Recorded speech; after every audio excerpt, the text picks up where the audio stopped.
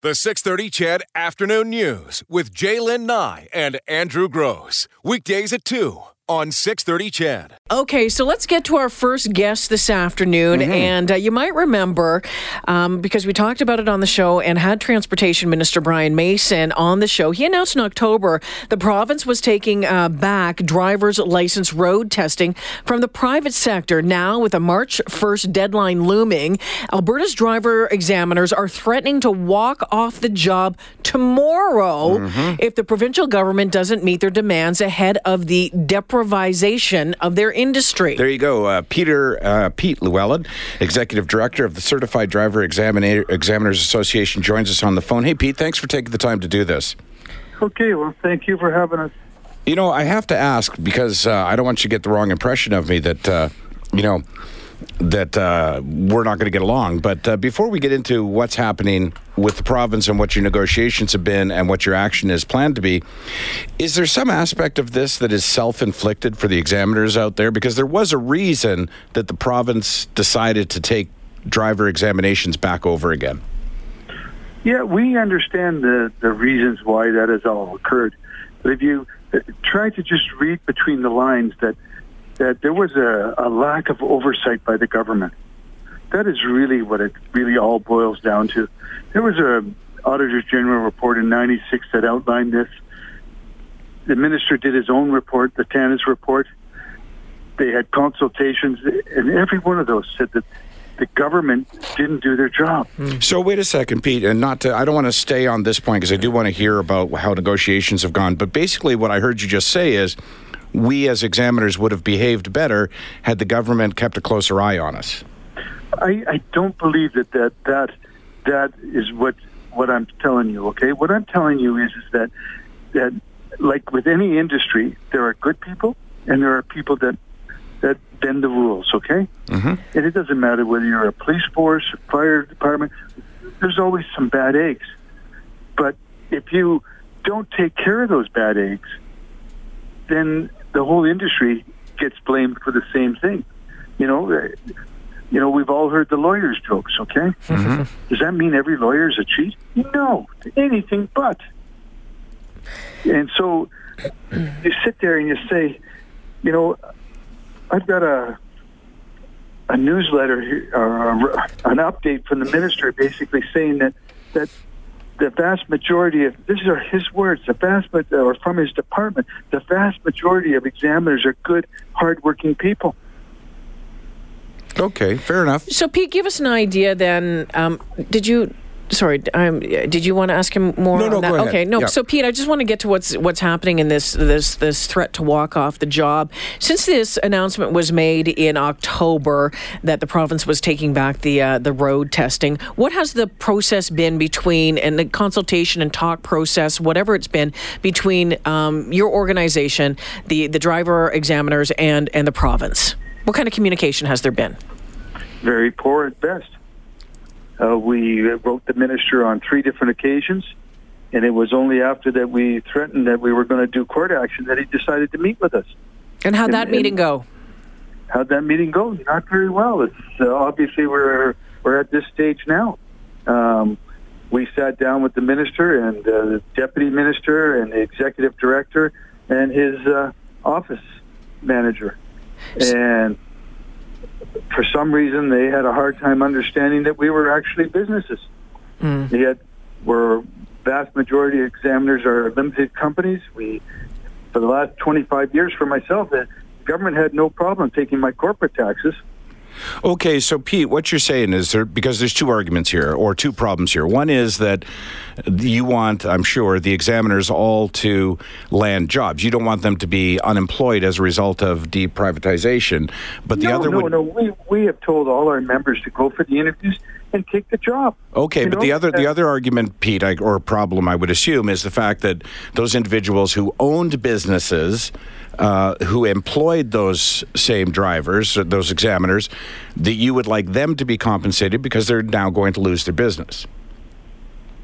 Well, we've asked for 2 different things, 3 things in our demand letter, okay, to the government, and that's where it reached, where we had to hire a lawyer to send off a letter to the government because negotiation had reached a standstill. And as a direct result of that, we've now upped the ante because they just fail to recognize that we are a business and that we're entitled to compensation. There are many, many cases where government policies have changed and the people, as a direct result, have been compensated. We have no... If this is their plan of repatriation, that is moving forward, okay? So I guess the most famous example of that would be $4.5 billion for a pipeline. That is a prime example of the milk producers. Probably the biggest one is the Nahanni National Park. Okay. Up in Northwest So there is Territories. precedent for this sort of thing, obviously. Oh, definitely there is, okay? And you know, if litigation is where it ends, what the walkout is really about is bring the government back to the table. Come back to the table. Make us an offer. We sat down. I've written letters to different government officials. Those government officials write back and tell us no compensation. We finally meet with the minister, and we don't get any answers. So as a business owner, if you were a business owner, what would be your next step? I get Any you, small Pete. business owner. Yeah, listen, I'm to some extent playing devil's advocate here, but you really, in my mind, all the province has to do is wait you out. Because March 1st, they take it over. Exactly, they can. But it doesn't stop the lawsuit from occurring. Mm-hmm. What we're trying to do is to have the public understand what is truly going on here. We're moving from a Cadillac service that people can get their road tests and then just phone any major city in Canada, and you'll see where we are within 6 months to a year, with waits that are 4 to 6 weeks long. Looking at some of your concerns regarding pay, when you're looking at the transition from, private to, under the government, what are some of the numbers that you're thinking might happen as far as the amount of salary, amount of money that people will be bringing home, that your examiners will be bringing home? How much of a difference? Well, I'll put it to you this way, okay? We know that the pay will go down, okay? But on the other hand, when you sit in a meeting, 2 meetings I sat in with the executive director, okay? And he gave us a figure. And then when they turn around and offer you $20,000 less than that figure, I feel that they're balancing their books on the backs of examiners in this province. $20,000 less was the offer. You're talking $20,000 less for an annual salary for an examiner? No, where I'm talking about is most examiners will take at least a 50% cut, okay, in their salaries. But the government had offered us $70,000 to $80,000, okay, plus benefits. Then when they started the interview process, they turned around and reduced that down to $53,000 to $67,000. Pete, I have to ask, I'm curious, there's estimated 146 examiners currently working in the province. How many of them does your organization represent, and how many of them do you expect to walk off the job tomorrow? Well, when you look at 146, there's probably about 20 of them that are what we call in the industrial certification program, 15 to 20, I don't know the exact number. And those are people who, like the city of Calgary has some, Edmonton Transit has, there's different ones there where they test their own people. Only. So those ones are kind of eliminated out. Then you're down to some people who only work part-time, so some of them will drop out. We have about 100 members. We are hearing numbers about 80% participation. And is it for sure going to go ahead tomorrow, Pete? We're waiting on the word from the government. They're supposed to get back to our lawyers today, end of business day. If they get back to our lawyers and tell us that they want to sit down and negotiate, and we're happy to negotiate, okay? All we're asking for is fair market value for our companies, okay? Although Minister Mason will argue that the salary that they've offered, you're talking again of compensation for your companies, and that's another issue. The salary that they've offered is comparable or better than most provinces in Canada. Yeah, he's probably very correct on that, okay? but that doesn't mean that how do I word this in that there's many other factors that go into that, okay? Mm-hmm. Not just comparing apples to apples and oranges to oranges. Alberta is a place where it costs more to live. Sure. And so why would I take, we have members who have mortgages, have car loans, and it was based on a certain salary they were making, only to find out that I can't afford to live in that house any longer. We have members who say, I can't afford to take that job from the government. Yes, some members are forced into it, but they'll be looking for other work when they can. But Pete, that's... Fortunately for the government, is that our economy is running very slow right now, and that it's hard to find other work. Fair compensation to the individuals, the company owners, is not going to translate into any better situation for the examiners regardless, though. No, but what it does translate into is the hard work that many people have put into their businesses. Mm-hmm. And that will give them something. Maybe they can pay down their mortgage. Maybe they can pay off their car, depending on what it is. For some people, it's part of their package of retirement. I gotcha. Okay, Pete, so we'll have to see. The other thing, listen, I'm sorry, my mind just works in funny ways. Yeah. Because you're not a union, because you're an association, if everyone walks off the job tomorrow, but one outlet decides to stay open, they're going to make a fortune. Well, the other examiner can only do so many tests in a day. Right.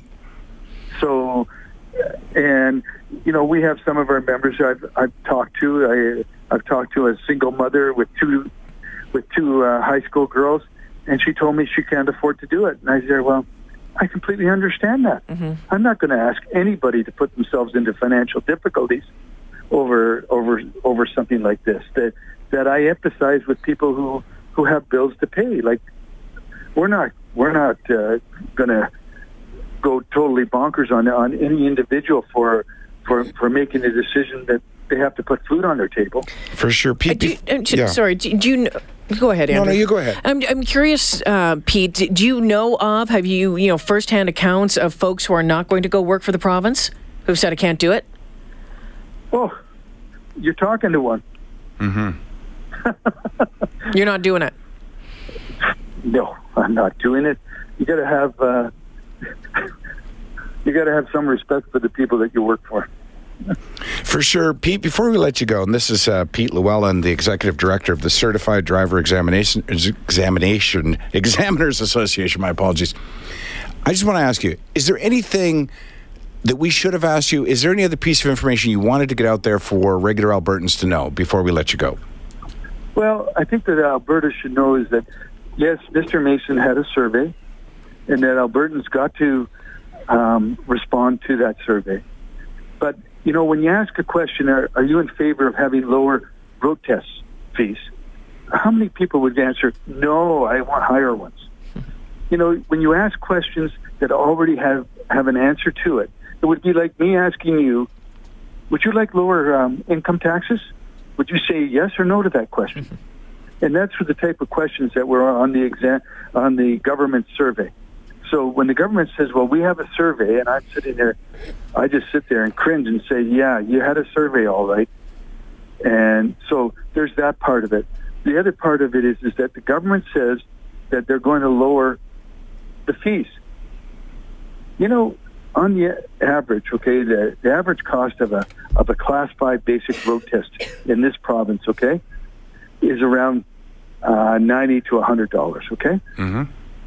The government's putting it down or is coming in at $78. We are still going to be the highest in Alberta, in Canada, I mean.